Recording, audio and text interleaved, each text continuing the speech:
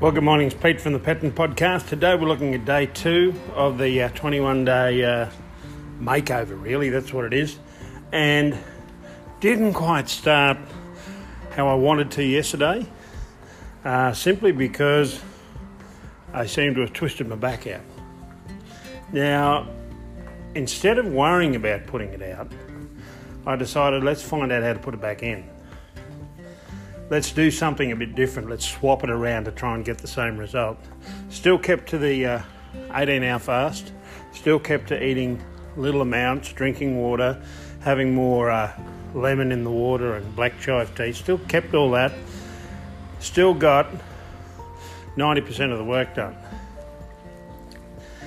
The big question, when something goes wrong or something doesn't quite go to plan, we tend to stop and think about what happened.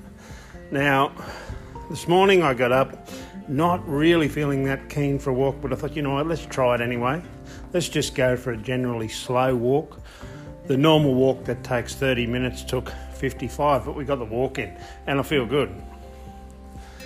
I also went back and did a few push-ups and a few other things on the walk while I was there because I was warm and it felt good, so we kept moving forward. I then went back and spoke to 5 people, which is the goal every day. Speak to 5 people you don't know. This morning we did 10, and 1 has come through wanting to learn more about the information. Now it's only 7 o'clock in the morning. The whole idea of this 21 days is to revitalise you. Put yourself a little bit uncomfortable, get yourself out of your comfort zone and go after something. Because the reality is we all tend to pull up when something goes wrong, especially if it's an injury or some back complaint, which I've had a bit of, and it's only because it's too heavy. And I had that in my head this morning when I was walking. When you lose this weight, you're not going to have this problem again because you'll be stronger, fitter, and you're not carrying around. And what I did this morning is I grabbed the kettlebell, which is 12 kilos, and I thought, you know what, I can't wait to lose this in the next 12 weeks. This will be what I won't be walking around with. And it becomes a mental game, it becomes a mind game, same as making money, same as calling leads, same as doing all the bits and pieces that you need.